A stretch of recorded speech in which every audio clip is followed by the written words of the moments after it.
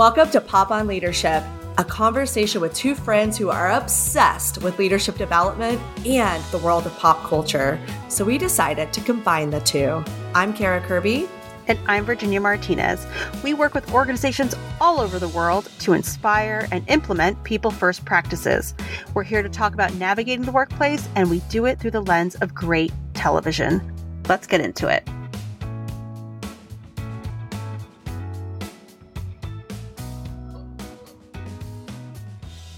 Hi, everybody. This is Virginia. Before we jump into today's episode, we just want to let you know that we recorded Season 3, Episode 7 on August 29th. Yep, I know, a couple months back. But the reason we share that is because we talk about a number of things, but we also specifically talk about what is the responsibility of a team leader or leadership at an organization in moments where the world feels like it's being turned upside down. And your employees might be angry, scared, feeling things very personally, and even divided on some topics. Given that we recorded that in August and we're ready to release here in early November, we could have never imagined what we would be living through in this moment.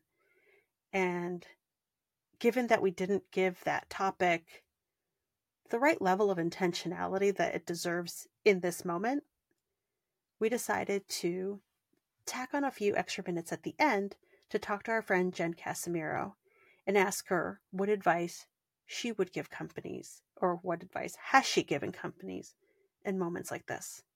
We hope you enjoy the episode and you stick around to the end to hear that chat with Jen. Thanks.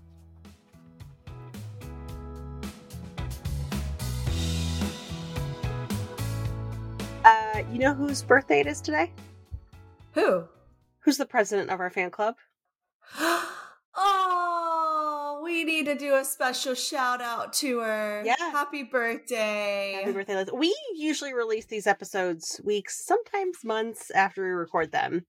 But today, the day we are recording, is Liz Martin, my sister-in-law. Wonderful, talented, beautiful, just great auntie, sister, sister-in-law, daughter, everything all around. And yeah, today's her birthday. And she's a big fan of ours. Yeah, thank you. Thank you, Liz, for everything that you do. We appreciate you. Yeah. Okay, so we are going to talk about Season 3, Episode 7, but again, as I just mentioned, we sometimes release these episodes weeks, if not months, after we record them. And what some folks don't know is that we took a break over the summer, right? Because we've got our kids home from school, and our travel schedules were all over the place, and gosh darn it, we deserve downtime too. But you had asked me right before we started recording that what have I watched, or what am I watching? Because it's funny, because we talk about this all the time, but the listeners don't get to hear this part of our yabbering, because it's usually just phone calls or texts, and we just get right down to business when we hit record. But like Ted Lasso. Yeah, but I thought I was like, why don't we hit record sooner and let we're gonna get angry letters from our two listeners. Why don't we change things up and talk about what we're watching or what we have watched? You start. Okay, so just for this summer, my favorite shows have been this show called Platonic, which is a show about with Seth Rogen and Rose Byrne, and they have like this friendship. They were best friends and they get back together. So that has been my husband and I were talking about it, that we think that it is one of the best comedies that has been released in a very long time. Like, we were dying laughing the entire time. And I'm an easy laugh. Like, if you know me, I'm an easy laugh. I laugh at most things, but I'm not that easy of a laugh sometimes when it comes to TV shows. So my recommendations matter. Okay, so you're an easy laugh then when? Like in real life or movies or? Yeah, I don't know why. No, I'm an easy laugh with people. Yeah. Like in conversations, and maybe it's the people pleaser. I was going to say, is that why you laugh at all my jokes? Is that? No. Like in the moment, I love laughing at people, and I do think things are like so funny.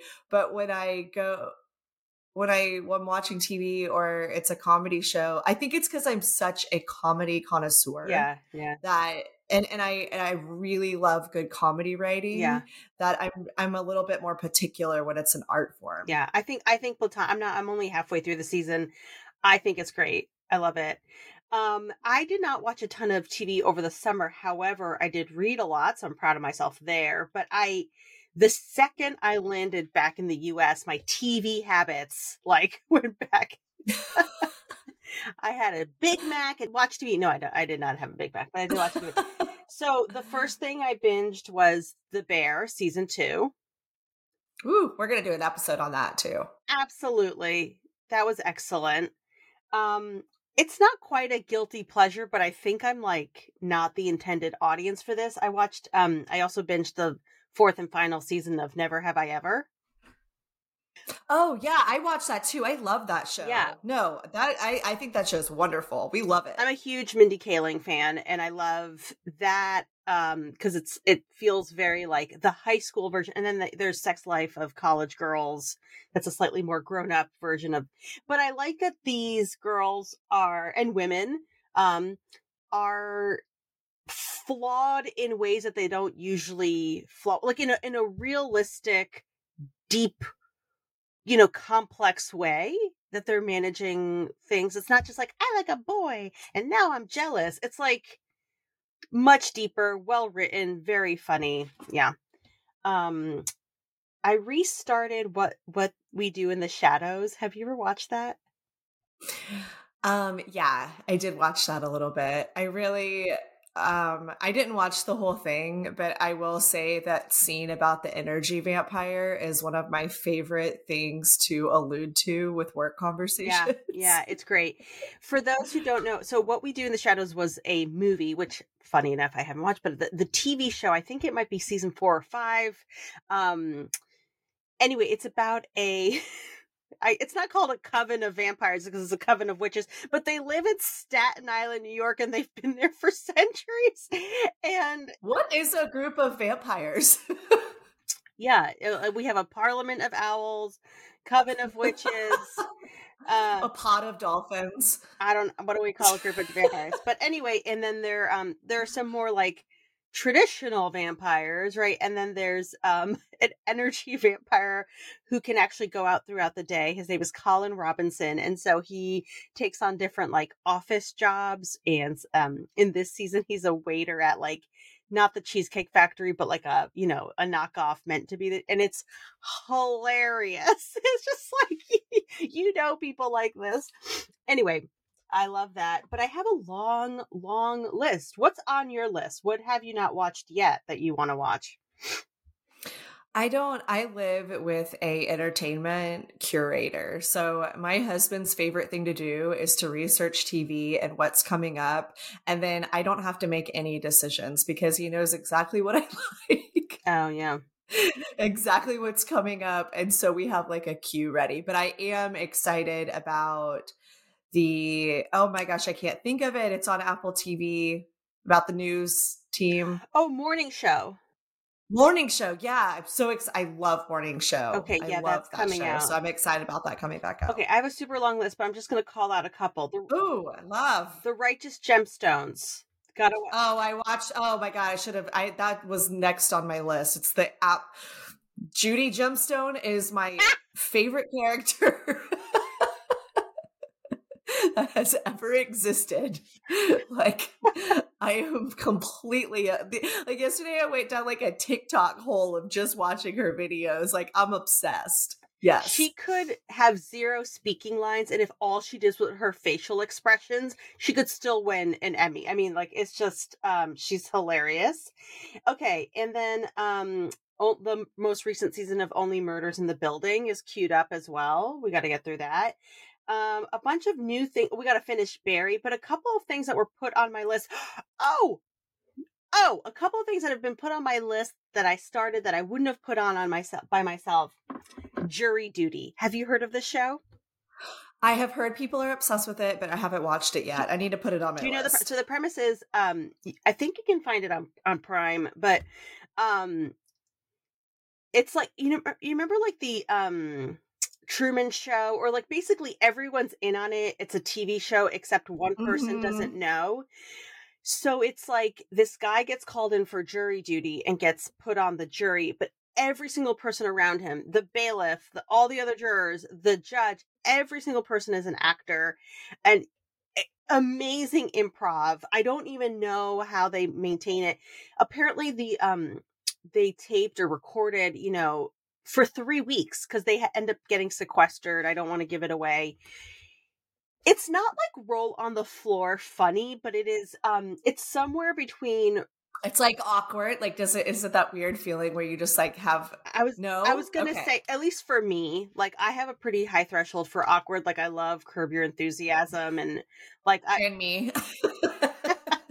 and you don't make me cringe, so therefore I've no, but I would say it's like somewhere like safely. Like, it's nowhere near as awkward as Curb Your Enthusiasm, and it's nowhere near, like, roll on the floor funny as, like, I don't know, Righteous Gemstones. But it's, like a little always, like, you're kind of, like, awkwardly laughing quietly the whole time. And it's easy TV to have in the background. I know that sounds mean. Like, that sounds like a ding, but listen, if I can have the TV on while I'm doing something else, it's a compliment. Yeah, so many things. But yeah, and then if anyone has shows that they want us to watch, I'll keep adding them to my list. My other big recommendation from this summer is Silo. What is that? I've never even heard of this show. Oh my God, it's so good. My husband had to like force me to watch it, and then I got into it and I was completely obsessed, which is a lot of things from my entertainment curator. It's in the future. Something happened where the earth isn't livable anymore, so everyone lives in a silo, so they live in this underground containment. Yeah. And there's conspiracy theories, and it's like real futuristic, and the character development's really good. It's just Okay. Sometimes I get depressed, with those kind of shows, because it's like right? Is this post-apocalyptic or is this a documentary? Yeah, like post-apocalyptic gets me down sometimes. Like I wish they would just make one show where like it's not really dusty and sad and depressing, right? Like we might as a human species actually figure it out and not like want to murder each other all the time, right? Like that's my hope. One would hope. Yeah, a hope. One would hope. But we are trending. I mean, I hope that, I hope, I don't know, like, I hope my kids or grandkids or great-grandkids don't see it. I hope it's very far into the future. But yeah, we are trending in that direction. We are trending to be dusty, violent assholes. Yeah. Ugh, I know, but I don't know. I just don't want it to be that way. Like, I feel like this generation that's coming up is going to be so much, like, I feel like we're so much better than our parents. Our parents were so much better than their parents. This generation coming up, I don't know. I have to hope or else I get sad. No, yeah, you gotta hold on hope. Okay. All right. Should we get back into it to talk about our beloved Ted Lasso? Yes, let's do it. So this is time for Ted Lasso. Season 3, Episode 7, The Strings That Bind Us. Speaking of our number one fan, Liz, she was like, I can't wait until you talk about the episode with the strings that are attached to everyone's private parts. I was like, yep, yeah, I'm sure we will we'll get to it. Here we are. I want to say too, this season 3, you and I have said this too, that like, it wasn't until about this point, which is halfway in the season, that we're like, all right, here we are. This is the Ted Lasso I know and love. Like we got off to a little bit of a kind of, there were like moments in each episode that were gems, but there was no like real episode that was a gem until the last one in Amsterdam, right? That the last one. And then this one, I was like, okay, it's keeping up this momentum. I thought this one was really nice too. And I remember being really excited and kind of changing my tune on this season once 6 and 7 came out. But anyway, here's what's going on at a high level. Or unless you want to do it, you want me to recap or no? Okay, well, I cannot go after your recap. So like the best.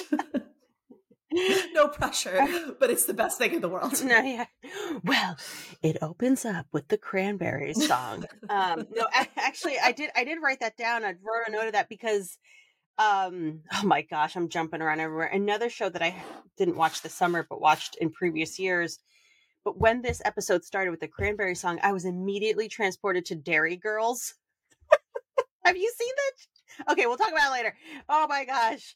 So good. You're gonna have to watch it with subtitles. But anyway, it's so good. Oh my god, you're gonna love it. Okay. Opens up, we find out that Jamie and Roy are still training, right? They're still at it. There's a couple of things that happen in sort of the backdrop of this episode. The term love bombing is introduced. Jack is just wooing Keeley in a way that's like so over the top. A first edition Jane Austen of Sense and Sensibility, like an office full of daisies, paying for like a super expensive dinner. It just, and it's like lovely, but it's too much. And Rebecca says, hey, be careful, she's love bombing you. You know, Rupert did the same thing to me. We'll talk about that. There's also this thing that's going on in Sam's got the restaurant, and he walks in and the kitchen staff is really angry. There's a politician that's not letting refugees in, and most of Sam's staff is from Nigeria, or not maybe, or born in of Nigerian descent in Britain. And so he takes to Twitter and writes this really polite sort of response to it, and he gets into this Twitter feud with this politician, and then others get involved and they vandalize his restaurant, right? And there's that line that we've heard here in the United States, I think was about LeBron James, like, just shut up and dribble. So they say the same thing to Sam, just shut up and dribble, stay out of politics. And he's heartbroken. I mean, they totally destroyed his restaurant. And this really breaks his heart because his dad is coming to visit. Let's see. What else is going on here? Oh, and of course, how we get to the strings on their penises is that after Ted has this hallucination, which was not a hallucination, it was just like a barbecue sauce induced, vision of quote unquote total football, which already existed. It's time to introduce it to the team. I mean, they know what it is, but it's time to tell them, hey, everybody, guess what? We're moving over to total football. So we have to learn a whole new way of playing. So that's what we got. What stood out to you in this episode? Before we get started, I was watching this interview of the writers the other day, and they were saying that if season 1 was about like Ted Lasso and like the coaching style, Yeah, season 2 was about the team, and season 3 was about life. And I was like, it almost makes you respect this season a little more, of being like, yeah, it is clunky and slow moving and confusing and a little bit depressing at times. yeah. Because that's what it's supposed to be inside of this episode, because it's life. So I think the first thing that we need to talk about is our girl Keeley and Jack. Yeah. Well, what's interesting here is, so Keely's essentially dating her boss or her investor. Or yeah, I mean, she's dating her boss.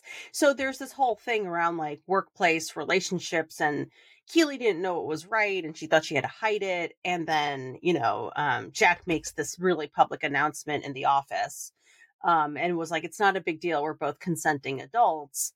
I was like, I figured you and I would talk about workplace relationships.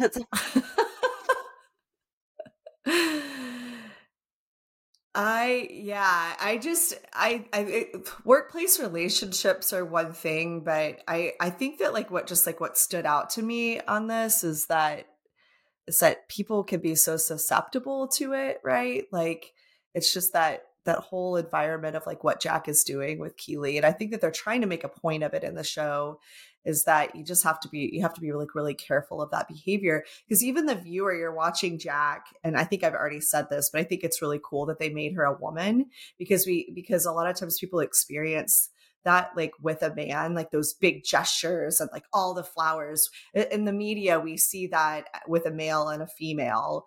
And so it was interesting to see it as Jack, because I feel like as the viewer, I experienced what she was doing in a different way.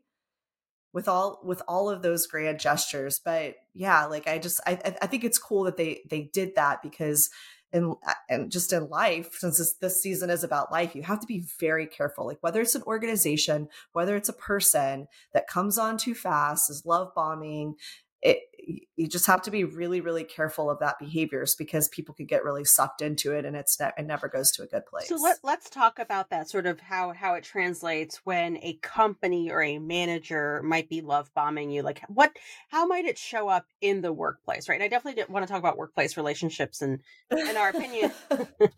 Do people know that I met Bill, my husband, at work? But anyway, No, workplace relationships I actually think are fine.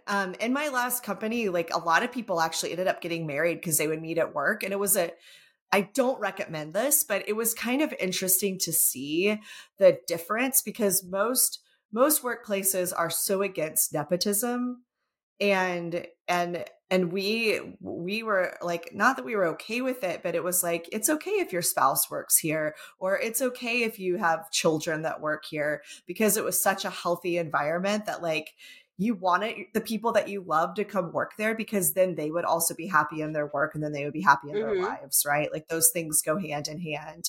But I always thought it was really interesting, because our recruiting team would find really good people whose hearts were in the right place, who were, they were intelligent, obviously, because they could get a job at this really good tech company. And then and it was almost like the best dating pool ever if you were single, because they got through the recruiting, right? Like it's like you already got through the most intensive screening of a human that you could get through. And now all these people who have been through that intensive screening are just here together. Like, why wouldn't these people date? Because they're all wonderful. Yes, yes.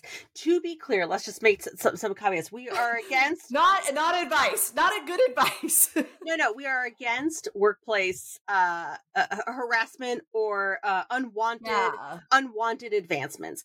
However, my take on this was going to be slightly different. I think it's the reason we see so many workplace relationships, and maybe not in the case of your company that you just really have such a special place in your heart for, but I think it's because we work so much to the point where I always love to quote Bowling Alone, but that our workplace became our community center, right? It became where we build senses Mm-hmm. of connection and community. It is also where we put our social capital and get social capital, and where we um feel sort of not obligated to, but a sense of responsibility. And so we spend so much of our physical and mental time there that it often for folks was the only place you might meet people, right? Like long were the days of like meeting someone at while like playing cards or bowling or at church or whatever. Like it's just that people spent so much time at work that was kind of it. Like if you and I work a lot with law firms, and I come from management consulting as well. Like you see a lot of people pair up, because especially those jobs where you are working 70, 80, maybe some weeks 90 hour, like that's insane, right? And so a 60-hour week is a light week for those folks. And so when you're like that, like where else will you find companionship if not? And so I think that's something broken about our society, but it is, or I'm not saying those Yeah, relationships. it's a natural. It's like it's natural that it's probably going to Yeah, happen. yeah. I'm not saying those relationships are bad, but I'm saying, unfortunately, because of our society of work devotion and late stage capitalism, that is where we find love. Um, and the other that's certainly how I found love. So The other thing that I think is worth mentioning, that I always talk about when I'm doing workshops with teams, or I'm talking about these trends that I see inside of organizations, is that we do, it is a community, and you're also learning about how to be a better human, usually at work. So I will say this until I'm blue in the face. One of the most interesting phenomenons I've ever seen is when I ask people, when they learned how to have conversations, how to have confrontational conversations, how to like listen to one another, how to ask good questions. These human skills we usually don't learn until we get to work. And there's a lot of vulnerability, there's a lot of intimacy in those moments when you're learning those life skills with other people in this environment. And also, if you have a workplace where people become better communicators, that's relationships right Yeah. there. Like I just finished reading this book on listening, and the statistics of how many people actually know how to listen to one another are atrocious. Like there was one study that said that only 5% of people feel like the people that they work with actually listen to them. Wait, can you repeat that? No, I was saying, stop, you're messing with me. I'm just saying, like, it's like you're now in this workplace where people are actually learning how to ask questions and listen, which is the basis of intimacy, right? And like forming relationships. And the outside world, a lot of people might not have those skills. And so it's like if people are dating and they're having like a hard time forming connections, a lot of that comes down to the fact that people don't know how to listen and they don't know how to Yeah. ask questions, right? Yeah. So, but if you're in a workplace where everyone knows how to do those things and they're learning together, of course, these natural relationships are going to happen. I don't know if any of that made No, sense, it but makes sense. And I think, no. And it reminded me of actually when I got an executive coach and the sort of stuff I worked through when I kept, I'm like, I know coaching is not therapy, but it felt very therapeutic. And I know I've said that before. And what I realized was that, we all have baggage and things we need to work through and holdups and stuff like that. And what I thought was really, at least for me, where I'm not saying it didn't come out in my one-on-one relationships, but where I felt it the most was in my professional relationships because there is a social contract, social norms. You can't just fly off the mm-hmm. handle at work. You can't just make a really snippy comment. You can't just get up and cry and storm out. Like you have to feel all the things you feel, react all the ways you react inside because of your feelings, your past, your trauma, your baggage, and yet have a professional exterior. And so that's when people really may have gone through all of life with this stuff inside of them, but when it's at the surface and they're like, oh my God, at work, but they can't get it out. And if you're lucky enough to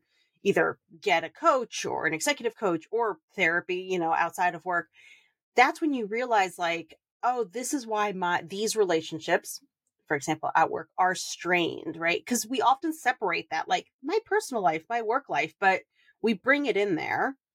And so, Oh, for sure. and bringing it back to what you were saying is like your ability to have honest conversations will impact you outside of work and in work. And so regardless of where you learn it, it will serve you well, right?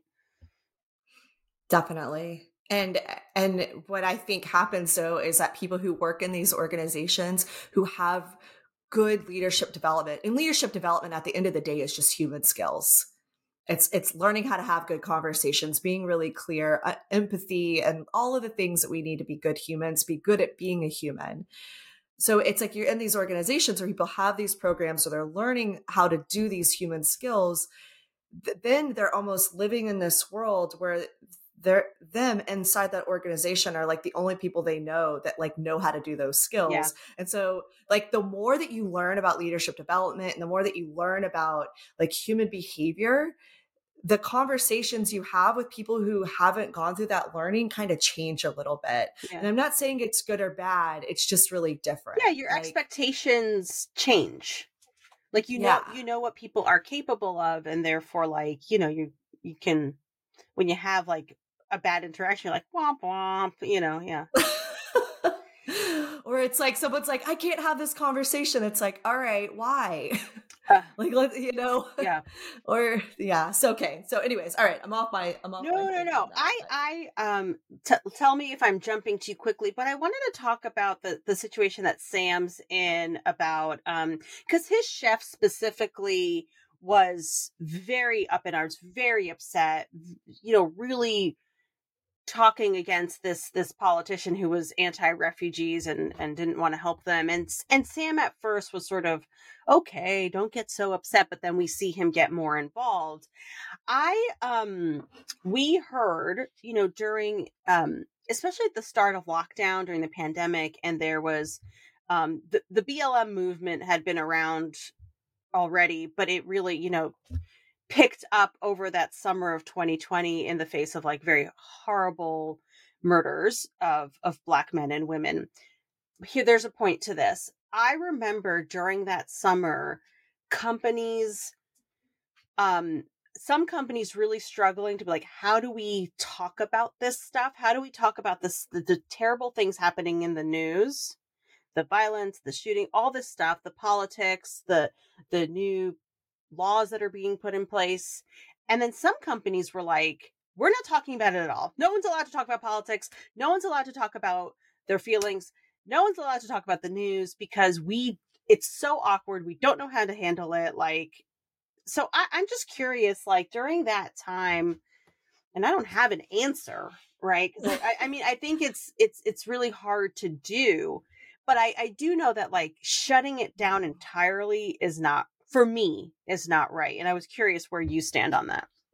I think companies need to have a stand. Yeah. Like the world, the land of business is just business is out the window. Like there's a difference between right and wrong. Yeah. Unfortunately, it's politicized, right? So it like makes like someone feel alienated, which I actually don't love. Yeah. But there is a difference between right or wrong. And leadership is all about making hard decisions. And so, like there's no boundary anymore. So you have to, I don't know. I think that companies have to make a stand, especially when something horrendous happens. Yeah. About their values, what they will and Yeah. will not tolerate. Yeah, I think so too. I think just saying we're not going to talk about it, or also like, well, we can't talk about, because I at the time I was working for an extremely, I would say, beyond liberal, but very progressive organization on the whole. But I remember someone pulling me aside. It's like, we can't only talk about this because like there are Republicans here too. And I'm like, so we can't have open discourse or like acknowledge the stuff that's happening. Like to your point, it's been politicized. Like, I don't know. I mean, it's hard too, because I remember my colleagues, my Black colleagues, my colleagues of color, that to expect them to go about business as usual when something terrible, when like there was a lot of Asian hate, like very targeted happening, like people feel that very deeply. It's connected to their identity and their roots and how they were raised and how they are seen. And they can't help but say, like, that could have been me, or that could have been my mom or my dad or whatever. And so to be like, all right, 8 a.m. Zoom, see you on there. Like, it just felt so weird. And I understand, like, that summer, I mean, the world is a dumpster fire, but that managers were like, well, we can't have like a kumbaya circle for every single thing that happens in the news. And I remember talking to people and I'm like, yeah, but at least acknowledge that it's tense. At least acknowledge that if someone needs to like have their camera off that day. Also go read a book, right? Like, but what book? I'm saying like go read books about like what like anti-racism. Yeah. Go learn about the experience. Like there's Yes. so many, like I get really, I don't like to say annoyed because I like to have grace. Like I'm not in the business of changing minds, right? It just is what it is, kind of. Anyways, that's a story for another day. But I'm just saying, I get frustrated sometimes when people are like, I don't know what to do in this situation, or like, what does this mean? It's like, I don't need to be your resource. Your Black friends don't need to be your resource. Go on TikTok, go on YouTube, go read a book, go learn, and by going through that learning process, you're going to have better answers. And it's okay to make a mistake. Once you know better, do better. But like, at least go educate yourself and don't be in this like this this place of ambiguity where you're like, oh, I don't know anything about anything. It's like, it's almost like you don't have information at your disposal. Yeah. Like, go learn. Yeah. I'm 1,000% in agreement with you. And that was a really big thing at the time. And it still continues. Like, well, I don't know what to say. And what if I offend someone? And it's like, you could stay put or you could take a step forward. You might mess up. Can you apologize for your mess ups? Are you doing your best? Are you learning from your mess ups? Great, but you have to move forward. You can't stay in this place of, I just don't want to talk about it because I don't know. And there's so much information out there, that it becomes a choice to remain clueless in this comfort zone or what have you, because it makes you uncomfortable. That's what they're basically saying. And most people in power are like, oh, well, they're not saying this, but they're expressing it in other ways. Like, I'm uncomfortable, so we're just not going to do it. Even though everyone else is super uncomfortable, I'm going to prioritize my own comfort. And there's so much information. Yeah. People just don't, they don't want to. Anyway, I was thinking about that whole thing about the Twitter and the tweeting really took me back to that time. I mean, we're still kind of, there, but it was really like this big flashpoint that summer of 2020, and companies were sort of beside themselves trying to figure out how to navigate it. But actually, like, anecdotally, I don't know what you all did, but one thing that we did at my organization, and then I actually replicated this for my friends. The chief of staff at the time of our organization had created these conversations, basically, and I think you're going to love this. Listen to this podcast, read this article. Love it. Right. Here you already have me. Like, okay. There was like an assignment, right? And it was like, read this article, watch this YouTube video, like basically just assign them something, right? And come kind of like a book club and come prepared to talk about it. And it was small group. So you had the thing that you watched, so you could kind of point to the article or the video or whatever, and not, speak in like generalities about, race and all this stuff, but unpacking it similar to like a book club or how you interpreted it. It facilitated a conversation about race and like all those things in a way that felt more accessible and less scary. And so that was, I thought that was great. I mean, I don't know if it, who it helped, I think in some ways, once again, there were a lot of people like, but I don't know what to do. But I think in some cases it was helpful. Yeah. Yeah. All right. But I also, like, on the other side of that, like, I think it's beautiful. Like, you can, but like, I think that there's so many more people that started like opening their minds, changing their belief systems a little bit about the world that they live in. And nothing is perfect, but I think that there was a little progress that was made. And I think it's inspiring. Just like you see Sam, how he does make a stand, like he's starting to find his voice and he's starting to not be scared. And something crazy happened because of it, and something horrendous happened because of it. But it's still inspiring whenever that happens, whenever people start to find their voice and start to find their strength. Absolutely. Like, being able to see something wrong and stand up, have like,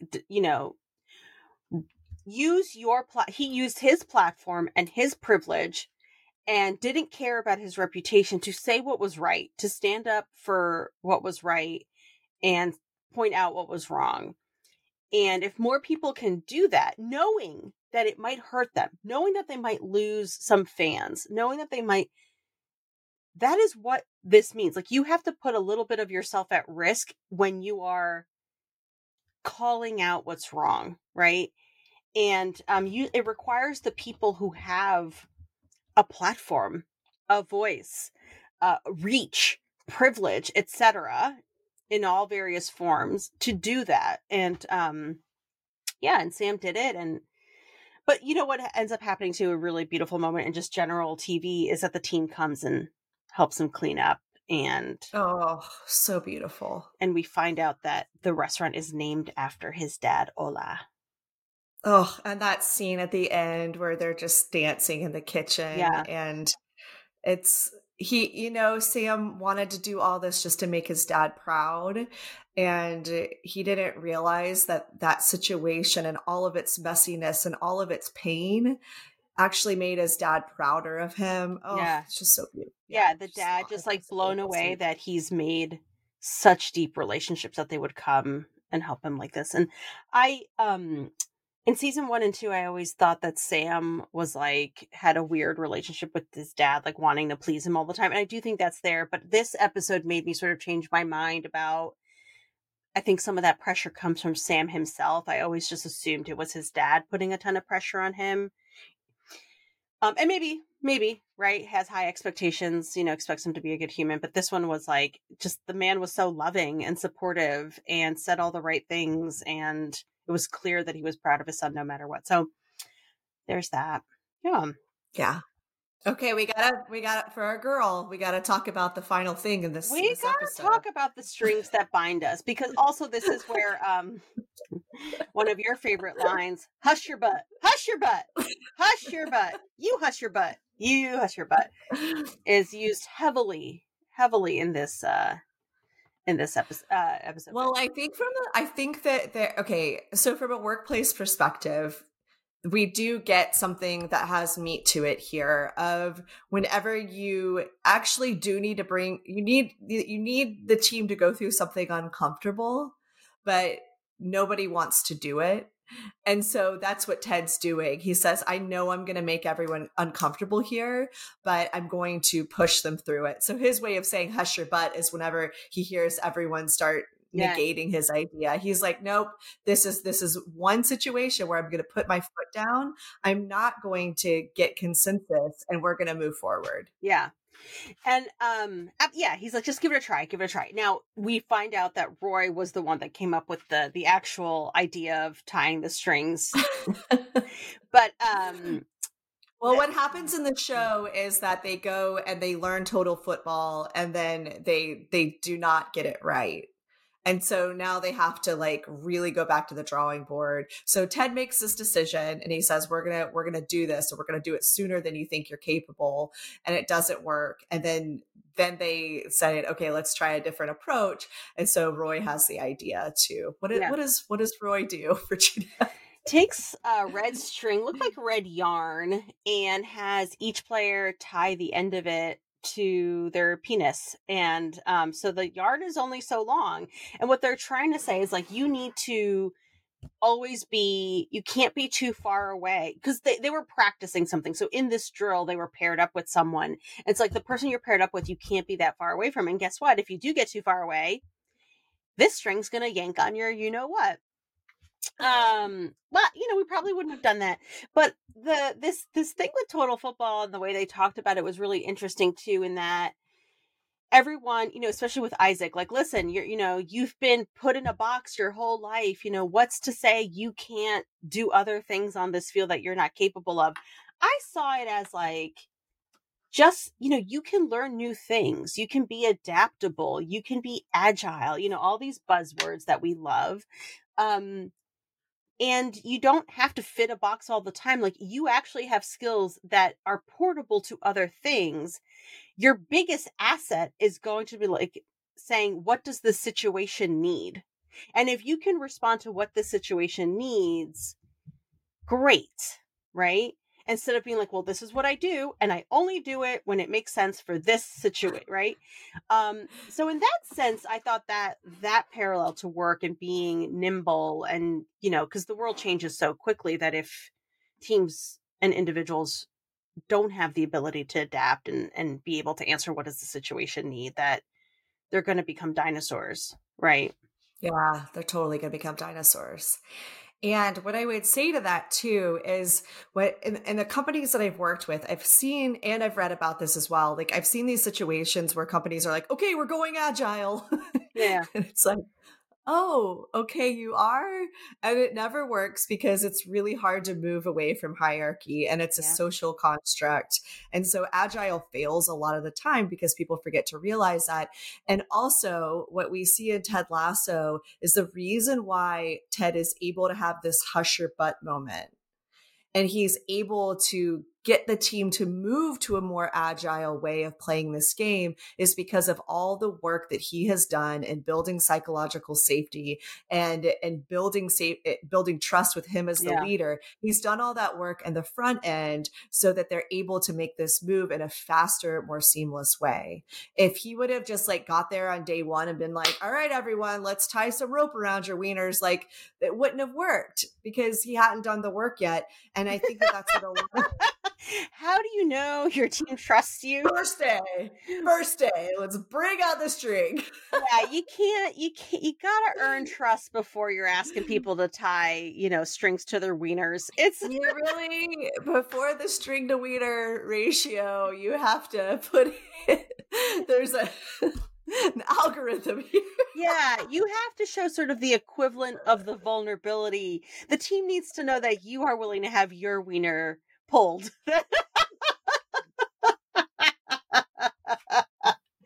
Can't wait till Pam hears this one. But yeah, like you can't, like you have to put in the work, you have to have the safety and you have to understand, like Ted knows all those people as human beings. It's not like I always like to use the analogy of sometimes we want to look at organizations like an engine or like a chessboard instead of looking at it like a garden. Yeah. That you are the gardener and you're responsible for nurturing the soil and figuring out like where the sun needs to go to certain plants and moving plants if that position doesn't work. Like you're responsible for the environment. It's not a chessboard, but like organizations, it's just really hard for them to understand that concept. For sure. Okay. Oh, speaking of humans and knowing humans, before we wrap up, we really don't talk about Nate anymore. Last season, God, we really went in on Nate. But here we see Nate's starting to turn a corner, right? He goes to his family dinner for his sister's birthday. He finds out that his dad, who's so hard on Nate, how he won over his mother was he made like this personalized map to ask her out on a date. And that reminded Nate that like, well, I make these like silly, crafty shoe boxes, And so he decides that that's how he's going to ask Jade out on a date. Jade from Taste of Athens. As he's walking across the street with the box, he trips, falls, the box gets run over. He goes, or what? Actually, sorry, I'm like messing it up, but the point is, he ends up asking Jade out. But one thing that we saw sort of prior to this is that when he tried to ask Jade out and he chickened out, he went to the bathroom. Do you remember? And we thought he was going to do the spit in the mirror thing. And he doesn't. So I think he realized, and that's when it like dawned on him to do the box. So I think he's we're supposed to take away from this that like he's getting a little bit more comfortable being authentically himself. Mm-hmm. Yeah, definitely. And it's not actually even it feels like it's not even gonna be that big of a storyline. It's like, all right, stop this, Nate. Yeah. Like you're starting to realize how Ted did the things that he did, and you're starting to get back to yourself and who yourself is. And I actually love Jade's character, and I love him and Jade together because she's such a bad bitch. Like she's just like, nope, this just is what it is. And like I'm happy that Nate's getting back to himself. But I do think you're right that he's slowly seeing like, oh, all the things that really maybe annoyed me about Ted or that I deemed as a weakness were really his strengths. Mm-hmm. Like even there's a scene where his diamond dogs don't work. Yeah, like, that's the next episode, right? Is that the... Yeah. So we'll talk about that here soon. I think so. Anyway, yes, it's the next one. So thank you, everybody. This was a little rambly, but we just got back from summer break. So thanks for joining us. We'll see you next time. See you next time.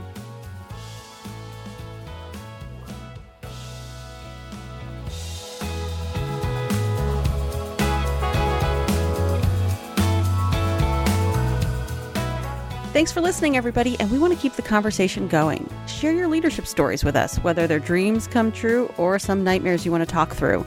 You can visit us at poponleadership.com or over at Instagram at poponleadership. And a very special thanks to our friends and family who have supported us from the beginning, and to Pam Rodriguez, who helped make this crazy dream a reality. Thank you. See you next time.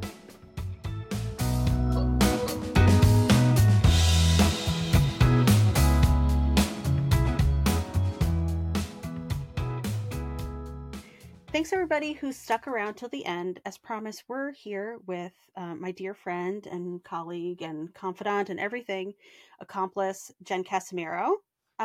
Jen, thank you so much for joining us. Thanks for having me. I invited you on because I think you have always been a source of wisdom for me, and I think you have a really wonderful background, but also a very background that can speak to this topic. You want to share a little bit about what you do and how you got into it? Yeah. Well, thanks, Virginia. I mean, I feel the same about you in so many ways. So my name is Jen. My pronouns are she, her, hers. And I introduce myself and tell folks in terms of my vehicle for change and how I move and shake in this world is that I am a systems designer with an expertise in equity. And so I feel like my whole adult life have really focused in on social justice and what does that look like. And I currently work in institutions around how we bring equity to the forefront in service of creating a more just society via whatever kind of work that I happen to be doing at that time. Yeah. And just for folks out there that are still either that are deep into organizational development and know what all this means, or are a little unfamiliar with systems designer, is that when you think about diversity, equity, and inclusion, it is not something that can just like live with someone who has that title or a department, right? It is like, I try to explain it to people, like, you can't call yourself an agile organization if not every team is practicing agile methodology, right? So if not everyone is bringing a DEI lens to their work, which often means reviewing the processes they have, the tools, their decision-making process, their systems, as you talk about, right? Designing those systems.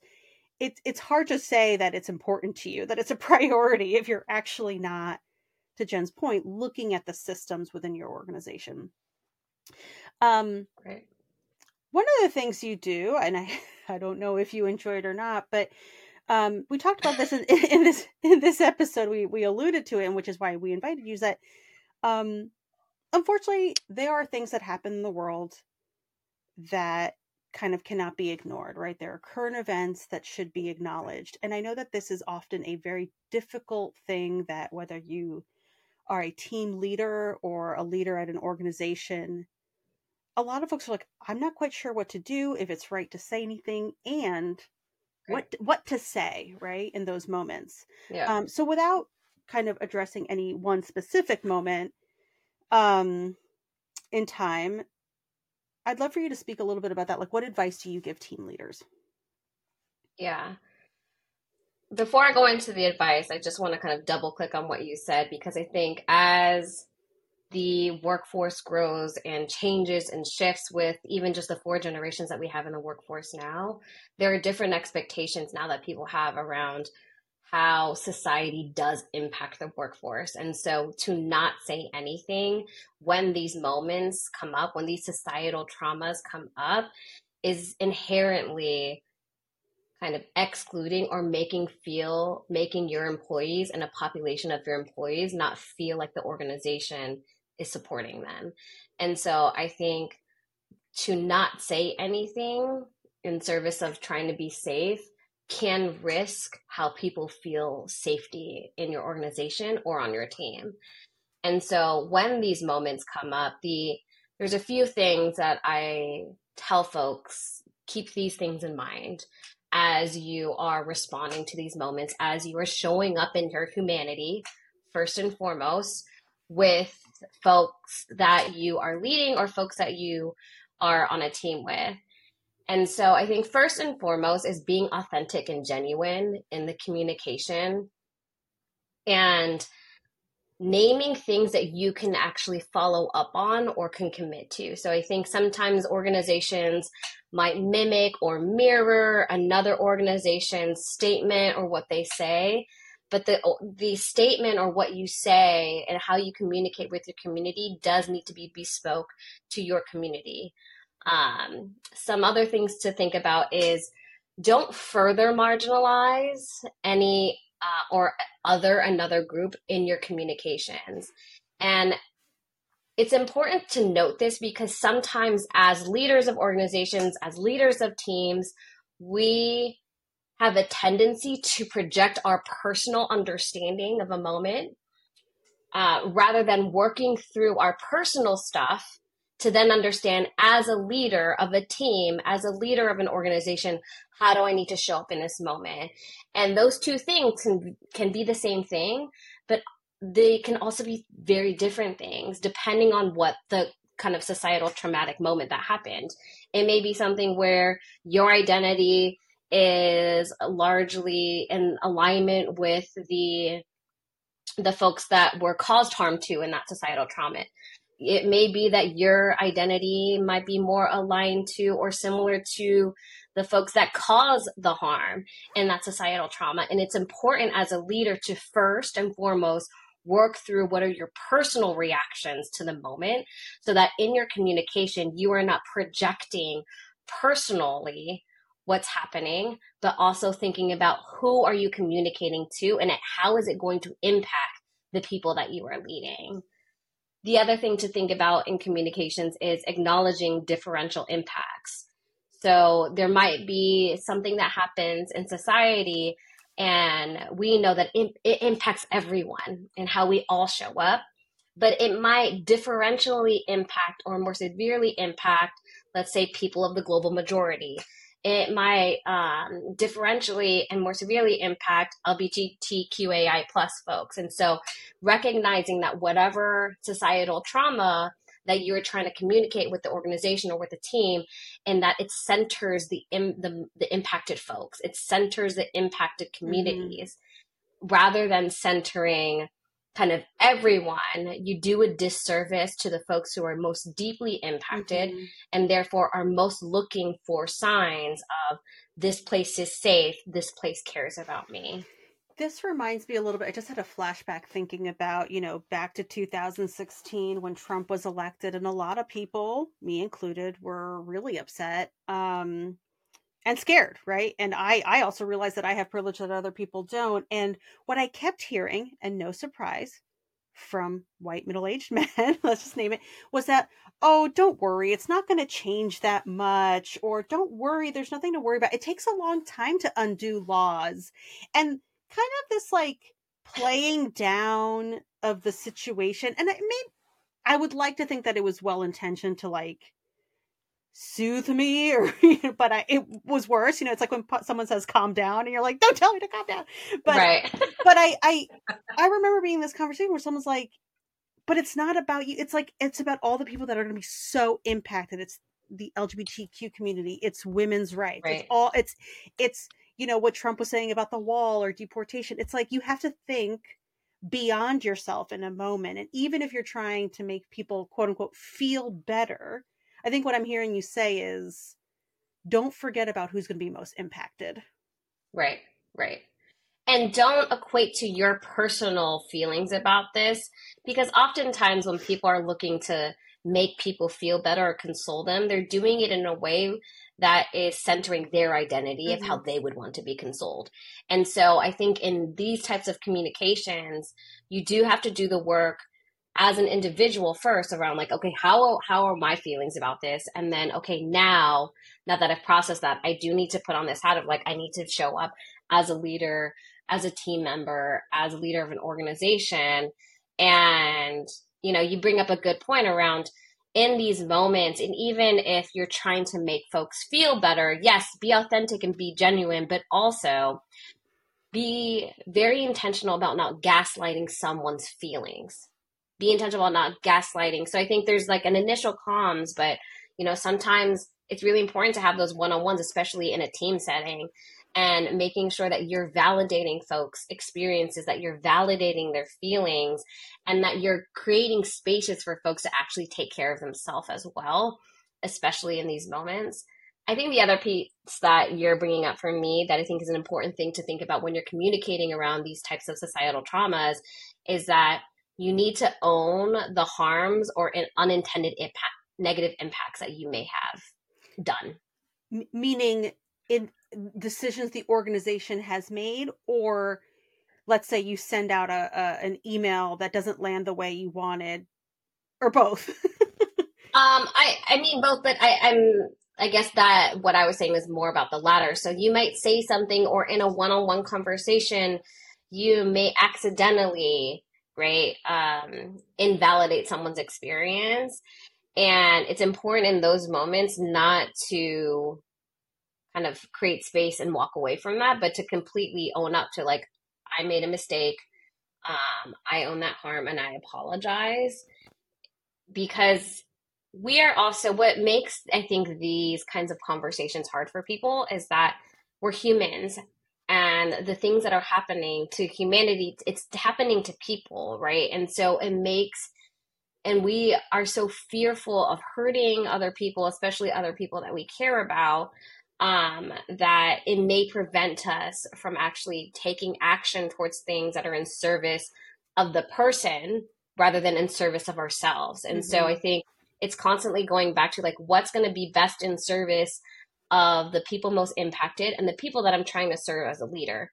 And so as a leader, again, working through what's coming up for you when you do make a mistake, how do you process that individually around like, I made a mistake, I feel bad, I feel all of these other things, but go back to, okay, who I need to center right now is my team and the folks who are most impacted on the team. And so moving in service of that, I find, and having that framing and going back to that often results in trust and vulnerability. You have to have vulnerability in this with your team members and your employees. Yeah. This is all super helpful. I feel like I told you this would be a short conversation, yet I have like 5 different questions I want to ask you about, like, but what about capitalism? But that's for another episode. We will invite Jen back because she's, like I said, a wealth of wisdom. That was super helpful. And I think my takeaways are, it's better to say something than not say something. Right. Or acknowledge, right? It's acknowledge that something's happening versus pretend that it's not. Acknowledge that people, you might not know how they're feeling, but acknowledge that they must be feeling something. And if you say the wrong thing and someone comes back, be like, I can't believe, like, own it. Don't get defensive. Because to your point, I think what holds people back is like, I don't want to say the wrong thing. And then they say nothing. But I think as long as we're sort of, when you know better, you do better, right? But that doesn't happen unless you take a step forward, right? I think you got to take unless you do, right? Yeah, so that's important. All right, Jen. Well, thank you so much. Can we have you back sometime? Yes, please, anytime. Okay, but confess, have you even watched Ted Lasso? No. Okay. So I will watch Ted Lasso. No, you don't have to do it for me. But this is a good question. If there was a TV show that you would like us to talk about where you're like, gosh, this is really great, or this is terrible leadership or team dynamics. I'll have to think about that and also think back to when I watched adult TV. Well, that sounds like risque when you say adult TV. Okay, well, what Jen means, I have a 3-year-old. She has a 3-year-old. She means TV made for grown-ups. Yes. Yeah. On that note, everybody, thank you so much for sticking around. We love our friend Jen. We'll have her back, and we hope this was helpful. Thanks.